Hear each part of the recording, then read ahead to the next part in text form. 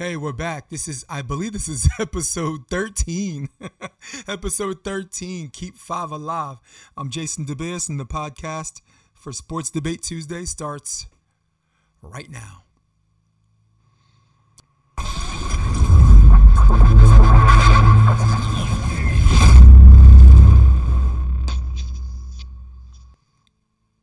Hey, welcome. This is episode 13. Jason DeBeers along with my boy Rob. Keep it McLean. We're living this Cali life.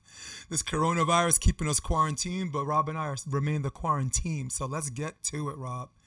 We'll start with the NFL, all right? Recently, there have been some big contracts handed out to quarterbacks. We saw Tannehill get his money. We saw this Brady get his money. We saw this guy get his money. We saw that guy get his money. So now we're not going to talk about the quarterback. We're going to talk about the running backs, all right? The most underappreciated position. They're like, if you want this contract, you got to run and show me. And then when you run and show me, it's like, oh, no, we ain't give you no contract because you wore yourself out. So Zeke got his money, held out. Remember, Emmitt Smith, some of the best running backs got their money. So money notwithstanding, Rob, who are your top 5 running backs today? Top 5 running backs. All right, well, it's pretty easy for me on the top of the list, but I'll start at the bottom where I got to mention. We're going 5-1, Rob. Yeah, who I got to mention the 2 guys who I didn't put in first, Alvin Kamara and Mark Ingram. Honorable mention. They're right, honorable mention. They're right there, and I just love them both as runners. My number 5 is Ezekiel Elliott. I don't like him that much because he's on the Cowboys. He is what he is, but he's a fantastic runner. You can't deny talent, and, you got to show respect. So he is my number 5. Always gets positive yards. Just perfect kind of running back. My number 4 is Dalvin Cook. He was injured this season a bunch, but man, every time that guy touches the ball, it's just like it's a first down. Honestly, like he makes people miss. First down, beautiful. Like one of my favorite runners to watch. My number 3 is Derrick Henry. Derrick Henry dominating people on the field. The only knock on him is it's not consistent enough. He needs to be consistent, and then a team can literally build around him. But it's the same thing about the draft. If he was more consistent, he would have been the number 1, honestly, probably top 5 in the draft. So yeah, tough to see, but he's a great player. Number 2, Bama. My man Saquon Barkley. He is, I think he's the best pure running back in the league.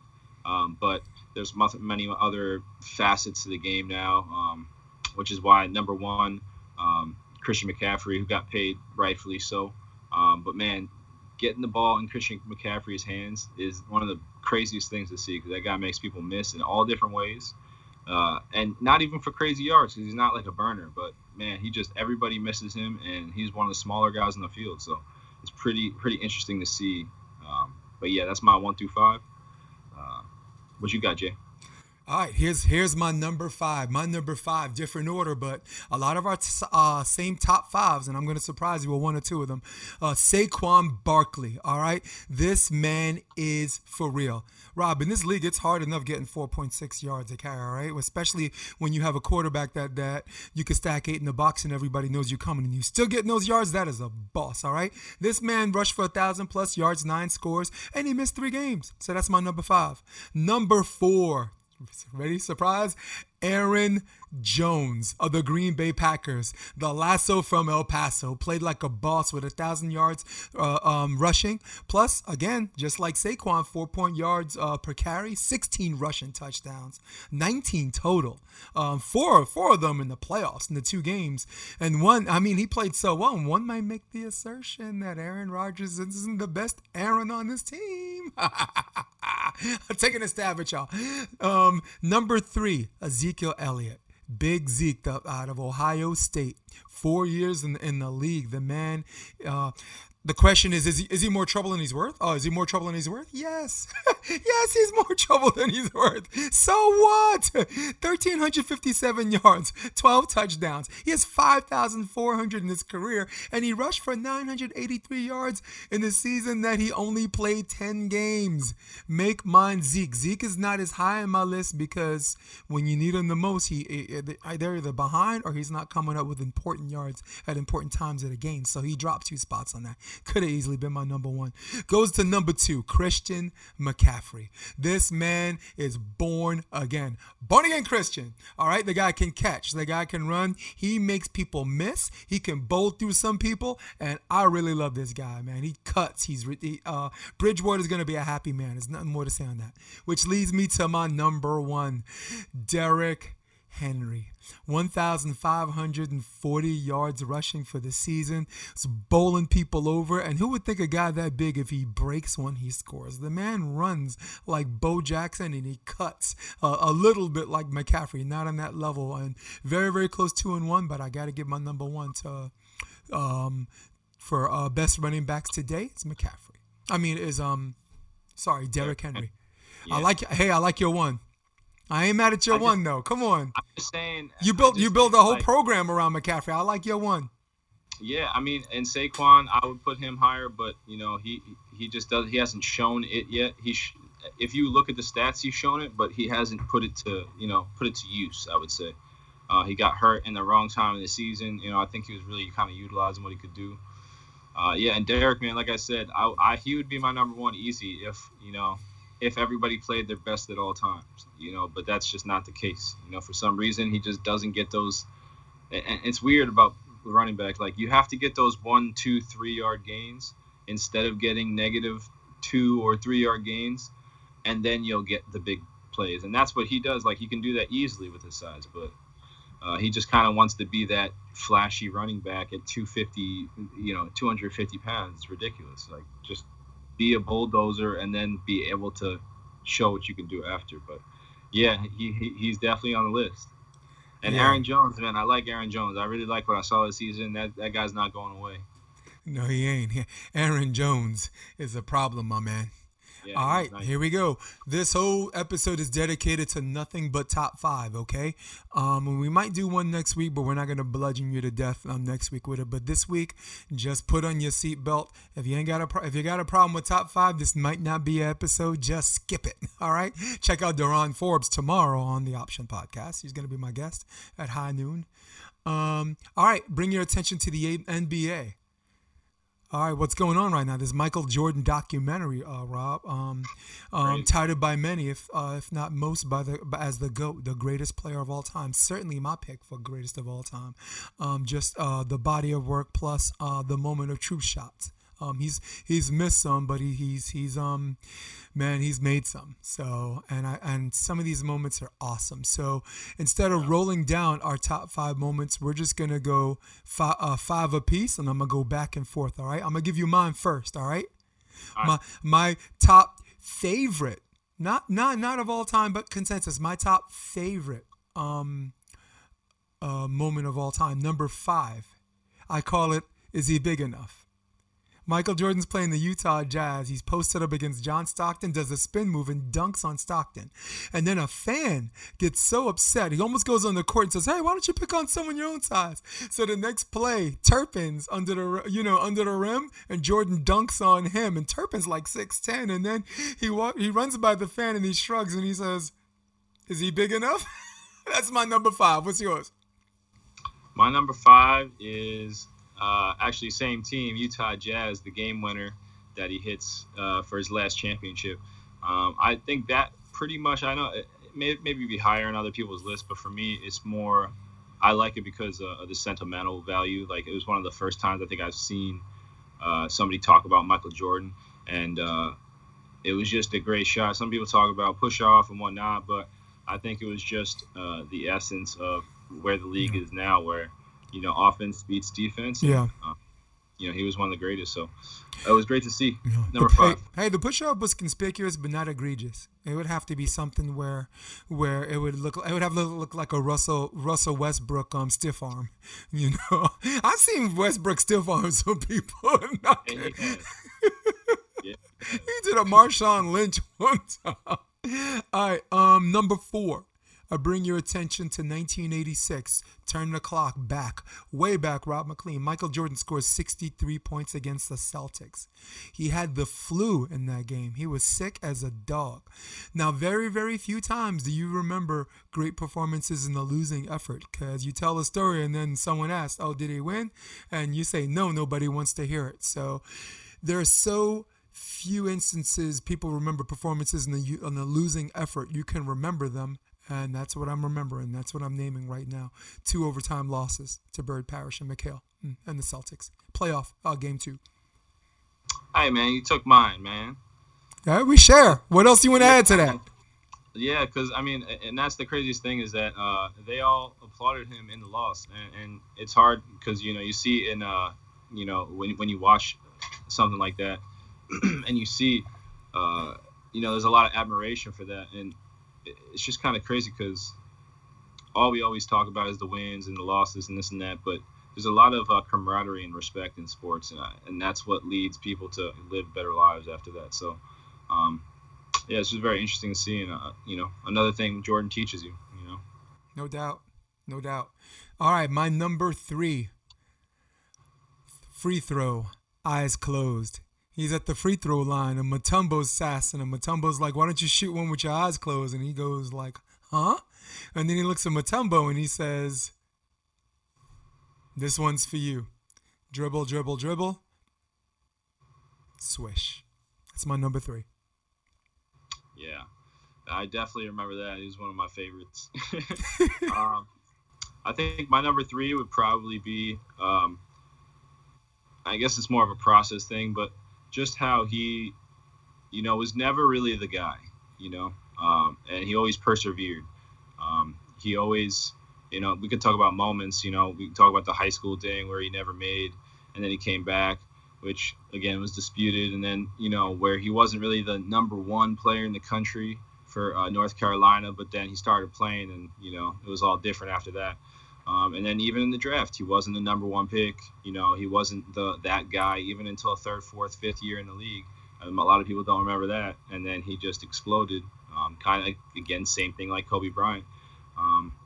But yeah, I think just that whole idea of him, or what he's shown of just like perseverance, that's definitely one of my favorite Jordan moments. Yeah. Oh my goodness. Which brings me to my number 2, the game winner against Georgetown.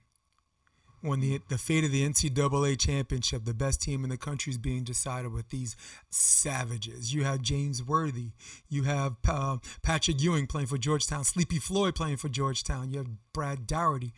The fate of the game, 1 point, was decided by some kid named Michael Jeffrey Jordan. Took the game winner, secured the national championship as UNC beat Georgetown in 1982. That's my number 2. Number 2. All right. For my number 2, I have, again, a process, but I heard him talk about how his whole idea was that he was going to dunk on every big guy in the league. And I don't want to remember which year it was exactly, but I know where you're going. It's all part of the process. And, I remember so many iconic dunks from that particular run of trying to dunk on big guys. And then the, Hakeem Olajuwon, dunking on Hakeem. Ewing got posterized. Ewing got posterized in 1981. Mutombo, Ewing, yep. It was all of them, and that's what I mean, again, just about like a whole idea of thinking that he wants to do it. It's not that he made it happen, but when the opportunity came, he took it. He could have been blocked. He could have been, fouled. He could have been, but he wasn't. It was a flush play, and whatever it was the mentality or the ferocity or what he did to him during the game. They didn't block it, and he flushed it, and, those are the moments. Yeah, no doubt. And my number 1, you already mentioned this. It's at the bottom of your 5. It's at the top of mine. The last shot against the Jazz. What people don't remember is what happened before that. John Stockton did this jump sideways 3-pointer, put the Jazz up by 3. Put them up by 3. And then in the ensuing series, Jordan scored. And then on that series, he stole the ball from Karl Malone, and at the end, he scored. So just a great way for him to finish the game. Not just a scoring junkie, but a scoring junkie when you need him to score. Came up with the last 4 points, including the game winner.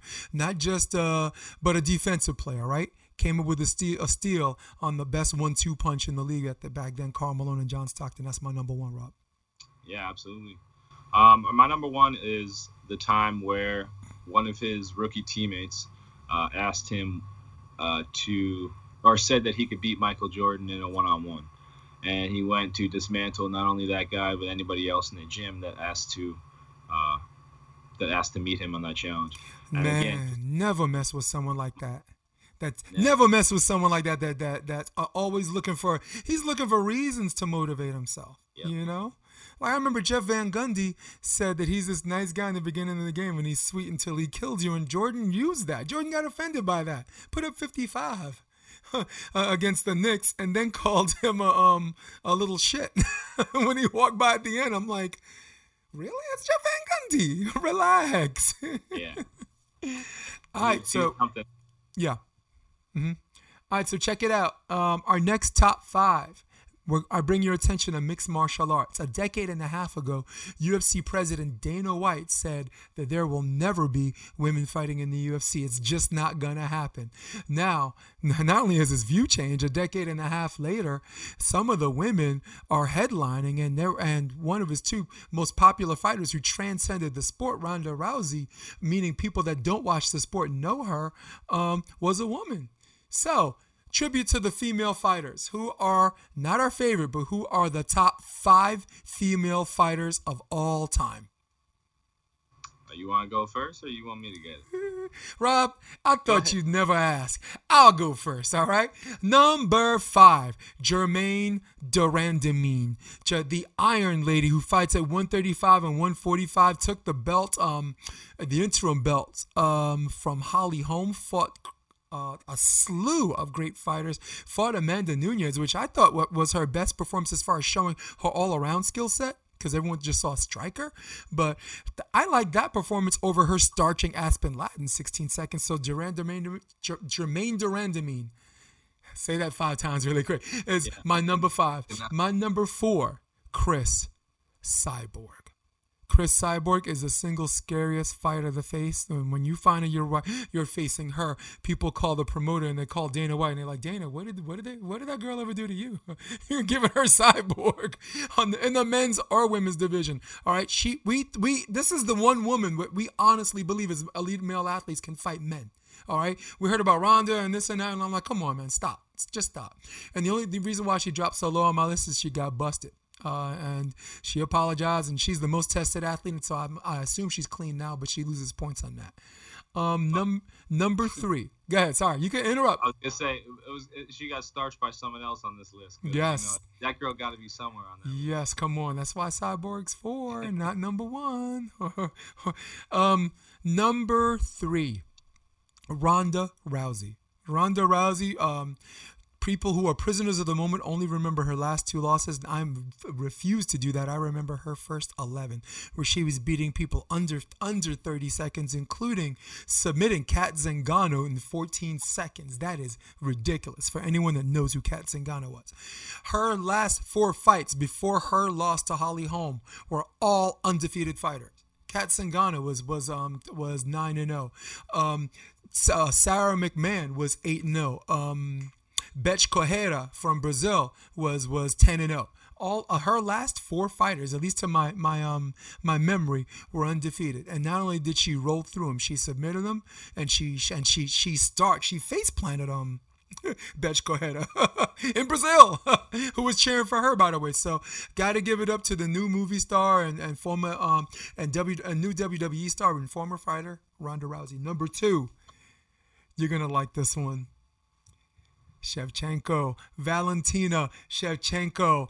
Why don't people know who you are? Because you don't, who she is, because you don't watch mixed martial arts. Anyone that watches mixed martial arts from the grade of casual all the way up to the diehards know this woman's 19-3 record is savage. Her level of competition is amazing. Her only 2 losses, or those 3, were to, well, one was to Liz Carmouche, which she avenged. She won. And then she lost twice to Amanda Nunes, one by split decision, which many thought she won. I didn't think she won, but that close. So Valentina Shevchenko, the Peruvian and the Russian, and the kind of half river dancer, gets my vote for number 2, which leads me to number 1. All right, 1 through 4, you can argue ad nauseum, but number 1 is not even an argument. Amanda, the Lioness Nunes, secured her GOAT status in just 4 years. In that time span, she choked out Miesha Tate to get the belt. She starched Ronda Rousey in under a minute, probably retired her. This woman's retired more people than Social Security, all right? Beats Valentina Shevchenko twice, like we just mentioned. Starched Chris Cyborg in the first round. Who does that? Nobody starches Chris Cyborg. Knocked out Holly Holm. Holly Holm has some losses, but has never been knocked out in her career, and many times seemed impossible to knock out. The Lioness rules the world. Amanda Nunes. That's the truth. That's the truth. Top 5, Rob. I don't have much difference. I had my number 5 being Chris Cyborg. I mean, I definitely agree with that. You know, the women. The all-time women's list is maybe a little bit shorter because we're going to the very top, but we have Chris Cyborg as number 5. Huge separation between the 5 and the rest. Yeah, I mean she's got to be in there. It's sad that it took this long because I feel like maybe 10 years ago she'd be at the maybe number 2 or 3 of the list, or fighting Nunes at a different time. So it'd be crazy. Yep. But my number 4 is Weili Zhang. That girl who just fought, she, and I mean, there's not much else you can do to prove that you're not supposed to be. Honestly, I'm thinking about it. I probably maybe move Chris Cyborg up to 4, but Weili. I'd love to see what she does in her next fight, and she's definitely up there. Rousey's my number 3. I definitely agree with that.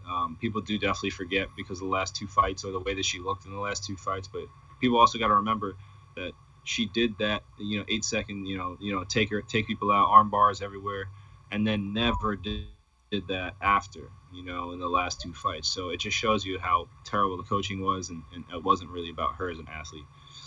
Number 2, Valentina Shevchenko. You gotta, I still think that she and Nunes got to run it back a couple times.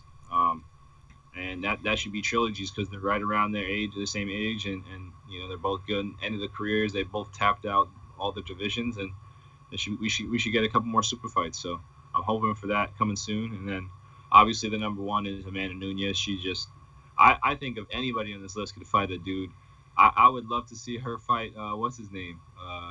The guy who's trying to fight all these females. Cejudo. Henry Cejudo. Now that I will campaign for. Yeah. Amanda Nunes and Henry Cejudo. Henry will wrestle to the ground. But I tell you what though, if he sticks his chin out, I'm telling you, Amanda could fucking hurt him. I just cursed. Let's see. Yep. Oh man. So I like that our number 1 is not as cut and dry. Hey, next top 5 list. This is we'll go to beach volleyball. It's a lot of what our contemporaries have been waiting for. For those of you that were waiting for the Facebook Live, sorry. This is this is our Facebook Live. We're live right now, as we mentioned before, Rob. I get a whoops there. So the last 20 years, the rest of the world has caught up in many ways and passed the U.S. in talented players at the top level. With the U.S. not ready to concede the crown from the sand as far as top players, and with a slew of talented players on their way up, Rob, who are your top 5 female beach volleyball players in the U.S. of A. right now? Yeah, right now. Okay, so my number 5 is Emily Stockman, and that's of course right now. But when she plays her best game, she's really long, really big defender. She runs down a lot of plays, and she's with a great coach, and they make her do the right things. Nice. I don't know who. I really like her ability to be a hybrid defender. Like she's definitely up there. My number 4 is Sarah Hughes. Again, I'm not really too in favor of the partnership she might be in right now, but with Wilkerson or That Hughes is in. Oh, cool. Oh. Yeah, I just think that she needs a type of player that's probably not out there right now, and that's why she's in it. That can just dominate and force the game maybe to her, and then she can allow the game to blossom. But that's why she's a little bit lower on my list than maybe other people might put her on. My number 3 is Kerry Walsh. She's still out there, still dominating, still being big. You can't really take that away. You can't teach size. And she's finally on the correct side of the court so that she doesn't have to blow out her shoulder to be able to play the game. So that is just huge for her. You see a lot more options, a lot more smart plays. My number 2, I think some people would be surprised, but is Kelly Clays. I think her combination of jump serve, be able to move how she does, confidence and mentality, and then she's got a golden shoulder. You can't really take that away. So yeah, she's good blocking. She's with a partner that she wants to play with right now, and I think that it's great for her. Maybe again, I think she's in the same boat as Sarah Hughes, where she might be able to move up this list a little bit if she gets the right partner to propel her forward. And then my number 1, obviously, would be April Ross. I think it's hard to deny that she's far and beyond. Whether she plays defense or blocks, she's the best player on the court, mainly because of her serving, her ability to side out, her ability to get a point when she gets a dig. And she's done a great job, making herself a better defender. So, more praise to her, and hopefully we'll all be able to get to the Olympics this next year and prove who really is the best. Wow. Hey, listen, there are some people that are going to be in the top 5, but I am amazed how your list and my list, how significantly different they are. And I think it's because if you do 5 to 15, or let's just say 5 to 9, there would be 4 girls on our list on the outside looking in. And that's what I'm going to do. I'm going to roll off some people who are probably on your list on the outside looking in, but on my list they're in. Starting with number 5, Kelly Clays. Got to give it up to her, man. The former woman of Troy. And everyone talks about Sarah Hughes. She was the most talked about player, who's the next Misty Man, this and that. And I'm like, hey, what about Kelly? What about Kelly? And there she is, out there balling. Won an AVP title with Sarah Hughes, doing really, really well with Sarah Sponsel. Played predominantly internationally, only played five AVP tournaments. Finished in, as far as the top, the AVP, she finished top 3 or 4 in the 5 AVP tournaments she played in. So she finished 3rd or within that top 5. So I got to give it up to her. Got to give her the rub. Kelly Clays. Whoever her agent is, call me. Number 4, Betsy Flint. She is a savage. She will take your lunch money. And a few years ago, she was always good to put these games in, where they were decided by 2 but weren't winning those games. And now she's winning those games. She's winning those games with authority. She's winning those games with killer instincts. All of her shots are sure. There's not a moment of hesitancy. Won a couple of AVP titles. Her first one, Cincinnati, with Kelly Larson. Won a couple with Emily Day. And clearly, she has 96 aces from the AVP, and the person who's second is April Ross, who has 54. That's second. So her serve to space. And we both know when you have aces, that don't even tell the story. We're not even talking about like shanks or out-of-system balls people have to bring back, which automatically have teams on their heels. So this woman speaks one language, killer. My kind of language. Number 3, scrolling down to Alex Kleiman, the former NCAA finalist at Stanford University, leader in hitting percentage in the AVP, 79 blocks in only 26 matches played. So not bad. She would be higher in this list if she, the one thing that I can say about her is, and sadly, and people are going to think I'm casting aspersions on her, but it's our show and I got to say it. Silver medalist. Second best, runner-up. There have been so many instances where it's her turn to reach up and grab that brass ring, and it slipped through her fingers. And I think some of these games she is getting through those, but she has to show me she can consistently do it, because we both know championships are not decided by blowouts, Rob McLean. They're decided by 2-point victories. Which leads me to number 2. You're going to sulk because she's your number 1, April Ross. Another woman of Troy. All right. Second in the AVP in aces. All right. Now, she's significantly behind Betsy Flint, but she only played 26 matches. 54 aces in 26 matches. That woman's jump serve is boss. If you're not in that lane, or if you're not facing your platform or angling your platform or literally in front of it, you're going to get ace. It's going to go backwards. It's going to go up somewhere. Worst case scenario, and just like Betsy Flint, 54 aces don't even tell the whole story as far as stuff that doesn't show up on paper. Shanks, stuff you have to bring back. Definitely my number 2. 141 AVP titles. She still seems so young, right? How does someone look so young when 41 AVP titles and 25 international titles? Damn. Which brings me to number 1. Call me a prisoner of the moment, but I did talk to some people about this, so now I'm more sure than ever. It is Carrie Walsh, all right? The 4-time Olympian. 5 times if you include indoors. People forget that she played on the indoor team for the women's national team in the 1996 Olympics, or the 2000 Olympics. She maintains her transcendence as far as star power, as far as keeping her promises off the court. There are people that don't play the sport that know who she is, and that's more than I could say about a lot of those people who are full of themselves. All right. I am a prisoner of the moment, and I said it again, but has she slowed down? Maybe. Show me where. Has she lost some of her jump? Question of fact. She never really jumped high in the first place. She just had good reach and timing. Even if all of those things are correct, even if people prove me wrong and say she slowed down and did this, even if they're right, has she slowed down to a point where somebody else is playing better than her? And my answer is absolutely not. My pick at this age, and I don't even care about age, I care about what you do on the court. This woman was winning with Brooke Sweat. All right. And I sound like I'm casting aspersions on Brooke Sweat, but this is our Keep It Real show, and I got to keep it real. If she had Betsy Flint, if she had Sarah Sponsel, she would do just as good as she done with Brooke Sweat or anybody else. And that's the other point I'm trying to make. She's not, at her age, you figure her partner would be carrying her. No, she's carrying all of her partners, which included April Ross for most of the Olympics until people found out that right side. She don't like that right side too much. So my number 1 pick, not undisputed, of course, with some controversy, is the woman that's not actually playing in the AVP right now, Carrie Walsh. True. Cool, man. All right, we got another list. This one's going to be fun, and I think it's our last list.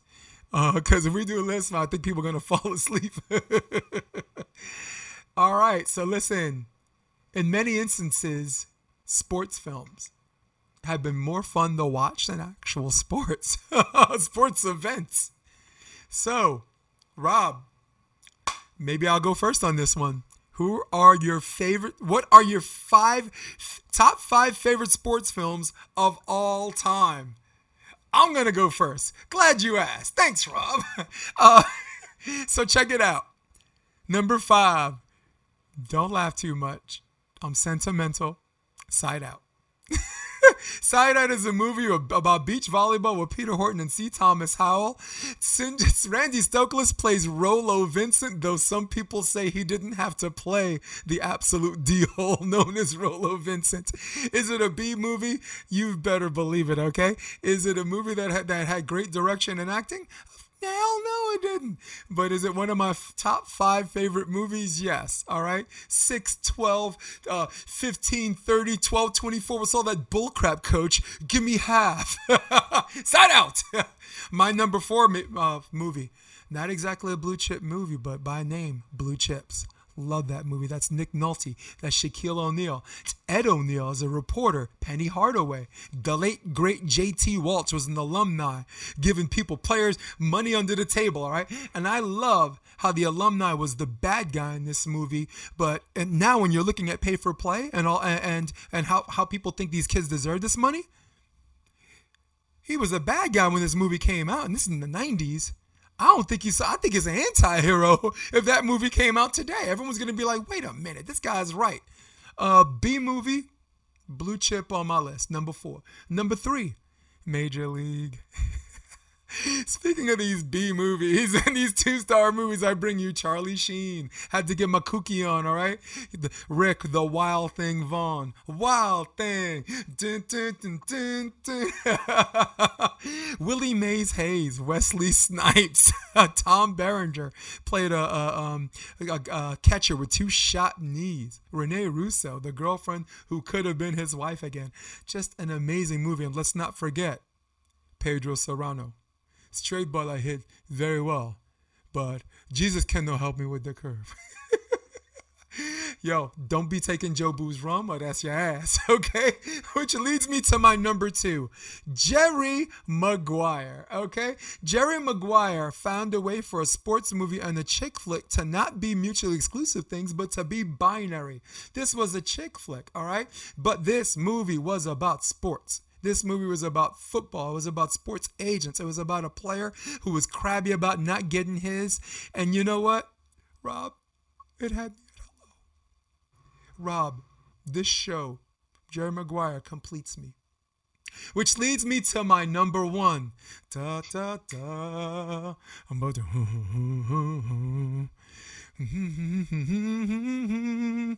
It's any given Sunday. Al Pacino and oh my God, Jamie Foxx as Willie Beeman. Now I finally had to get a movie that was actually an A-list, or it was actually not a B movie. That is an A movie that is arguably one of the best sports movies ever.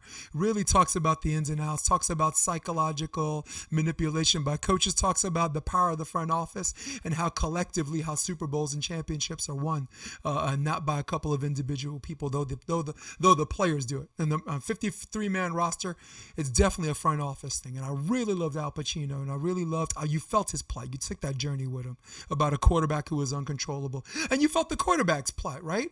He's fine. He finally gets his shot, and he's supposed to do it other people's way, so he could sit back on the bench and people not see his best work. Go kick rocks. But any given Sunday, Bobby McGee, let's go. Yeah.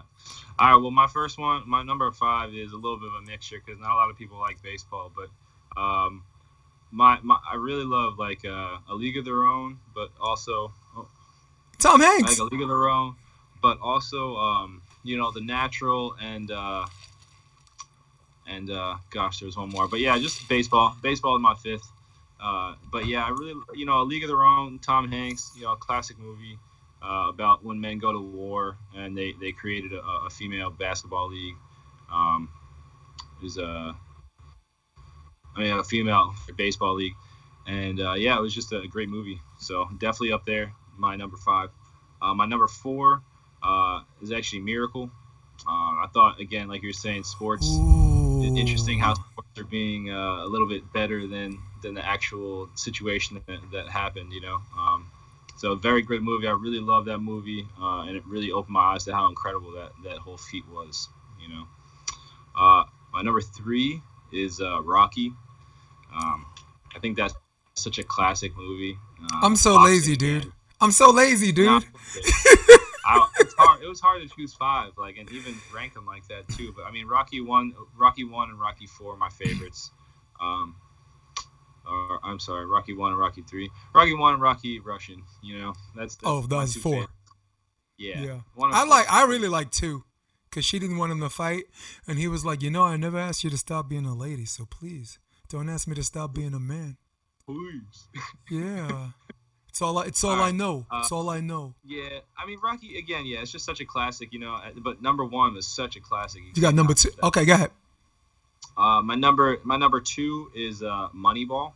I actually watched this recently, and I thought it was, I thought it was going to be an okay movie. It was one of my all-time favorite movies, obviously, but man, seriously, one of the best movies I've ever watched about the GM aspect of the game and the upper echelon of the game. Where most people think about the players and the actions that happen on the field. So awesome to see, and baseball also crazy movie. And my last one, my favorite sports movie of all time, but I think, again, one of the best classic high school football movies, one of my favorite actors, Denzel Washington. Remember the Titans? I mean, I'm so lazy, Rob. That's why I was like, man, remember the Titans? Great soundtrack, great movie, great. One of the first, I think, sports movies to really put like the production to like another level, where they gave you the story in the beginning.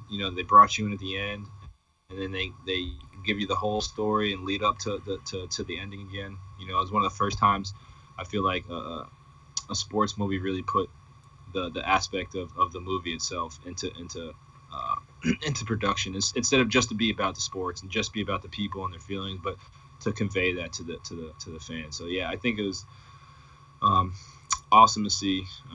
Remember the Titans, best movie of all time.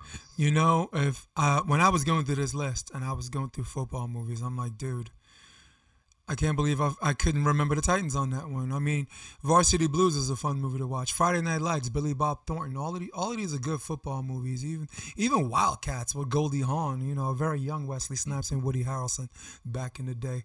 You're right, man. I mean, think about like all of the best movies, man. These sports movies are just. But I mean, I got my Kookie on in my top 5, and look what you did.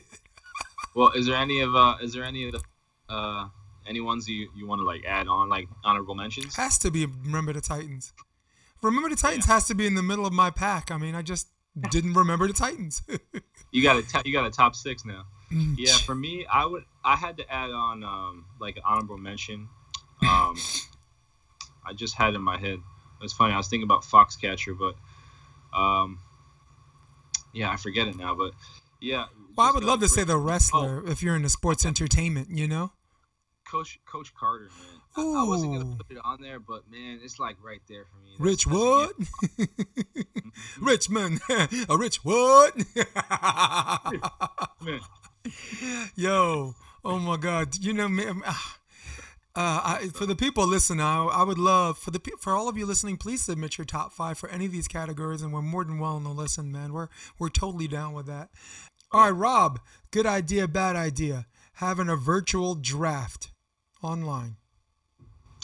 Great idea. Great idea. I think they have to do anything they can do to keep it going, and I think a lot of people, if they had things to do at this time like drafts, I think this is exactly what they should do. I think a lot of teams should force people to communicate like this, and it's how it should be. So great idea. I think it's a great idea. Honestly, they should have a virtual draft before the live draft. I mean, it's nice to have a whole bunch of people packed in or whatever. But when you think about it, you think about the top 10. How many of those people are taking the call from home anyway? There's some people who show up to New York, and there's some people that wait at home. I mean, in light of the fact you have so many rounds of this draft, and not everyone can be there, virtual draft doesn't really affect anything except just people taking a picture with the jersey. Oh, he's taking a picture of the jersey. Oh, big deal. You don't need the picture to remember that they're going to play for that team, all right? They're the number 1 pick, number 2 pick, number 3 pick, number 4 pick, number 5 pick. Don't need the picture. We're going to remember, okay? And we're going to even remember even more when these guys actually get on the court, or should I say the field, and play their position and what they're supposed to do. So, good idea. Did you hear that? I'll honk the horn, baby. Bang, bang. All right, Rob, good idea, bad idea. LeBron James playing another 5 years. I'm going to take this one first. Right. I think it's a good idea, and I'll tell you why. Even though basketball is very, very taxing on the body, and especially in his position when you're banging under the rim and you're rebounding and you're getting these elbows and you're getting knocked down, flops notwithstanding, of course, there's no athlete that takes better care of himself with the advancement of science and his commitment to physical conditioning as LeBron James. He's still a freight train running over people, and people, just like Kerry Waltz said, he lost a step, but show me where. I don't really see it yet, if not significantly. So good idea. Yeah, no, I definitely agree with that, and I'd have to say that LeBron is just one of those guys who I think it's whenever he decides, and he said he wants to try to play until his kids maybe get into the league. So if that's his plan, he maybe does a little bit more recovery in the next couple of years instead of trying to win a championship, or just kind of keeps it going. But yeah, I think with load management, good idea. Yeah, loving it. All right, cool. Hey, Rob, good idea, bad idea. Betting on the Buffalo Bills to win the AFC East. Go. Good idea. I mean, they're definitely, barring the draft, I don't know what the Jets or the Dolphins are really going to be able to put up as a fight. the Patriots are always a little tough. So, um, yeah, I definitely love the Bills, man. Yeah, or I'm going to co-sign with that. I thought honestly, if they split, if people forget, with 2 games left in the season, or 2 to 3 games left in the season, they had a shot at getting the division title. They had 2 opportunities to beat the Patriots. If they beat the Patriots, and with the Patriots losing that last game of the season, not only would the Patriots lost their first round bye, not only would they have lost, got knocked down to the 3rd seed, they would have lost a division. So Buffalo was already close with Tom Brady playing for the Patriots. They're going to be even closer now. They got Diggs, wide receiver, finally a deep threat. Spread the field out a little bit so to give Allen some room to run. Defense is still stout. Really love Coach McDermott, man. That's not enough said about him. So I'm co-signing with you. Good idea. Okay, Bobby. Good idea, bad idea.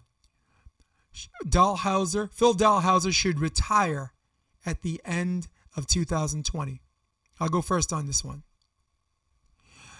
I think I'm going to go with good idea. I think he's been thinking about, I'm not a mind reader, but just by his language and just by some of the conversations he's had with the media, I did some media for Volleyball 1-on-1, and I was talking to him and Nick at Manhattan Beach about it, and he seemed lukewarm, and he always seems lukewarm to everything, so he doesn't really give away stuff. So when he's not excited about something, people think he doesn't want to play anymore, and sometimes that's not true, but in this case, I think it is. Good idea. Yeah, absolutely. I'd have to say it's a bad idea just because I'd love to see him go after the Olympics. But after that, yeah, I'd absolutely say if it was after 2021, I would say it's a good idea. I think he's at the end of his game, and he just wants to continue a different life. Good for him. Yeah, they moved ahead of Trevor and Try on the top 2 list too. So, if you're in the top 15, that gives you a shot. We can go over Olympic qualifications later, but before Try and Trevor were ahead of him now they're ahead of Try and Trevor again because Try got hurt, I guess, right? Last good idea, bad idea question, Rob. Rob, good idea, bad idea. Anderson Silva should, bring your attention to the UFC, excuse me. Anderson Silva should retire at the end of 2020. Yes, good idea. I think he needs to just kind of do something outside of directly fighting, but, give back to the game. There's so much opportunity outside of physically doing what you have to do to provide for your family. You can just, branch out. So good idea to retire. I would say good idea, and only a good idea in terms of his legacy. Like there are some people that if they stay in the game too long and they lose a bunch of matches and don't perform well enough at the end, that's the way people are going to remember them. So people are thinking he's tarnishing his legacy. We as me as a former elite athlete and you as an elite athlete, we'll never put ourselves in position to tell someone who's healthy and still fighting when he should retire. If he's loving the sport and he wants to still fight, I get that, but it comes with a price. That's all I'm trying to say. Not everybody, in the cold world of sports, not everybody goes out on top, So few people go out on top. Those are stories that people talk about, So it's one of those things where I'm just happy that he has a chance to go out on his shield, Yeah. Excuse me. He has a chance to. I'm gonna change the effects. Change memory back to 1, and then we're back on our split screen. Boom. There it is. Ladies and gentlemen, that was our good idea, bad idea, and thus concludes our segment of this very, very exciting and fun top 5 filled episode of Sports Debate Tuesday, episode 13. For all of you at home listening, thank you very much. And I speak for Rob, keeping McLean myself when I say your thanks is appreciated. Last week, 18,000 views. The week before, 25,000 views on my NY Varsity Sports handle on Facebook.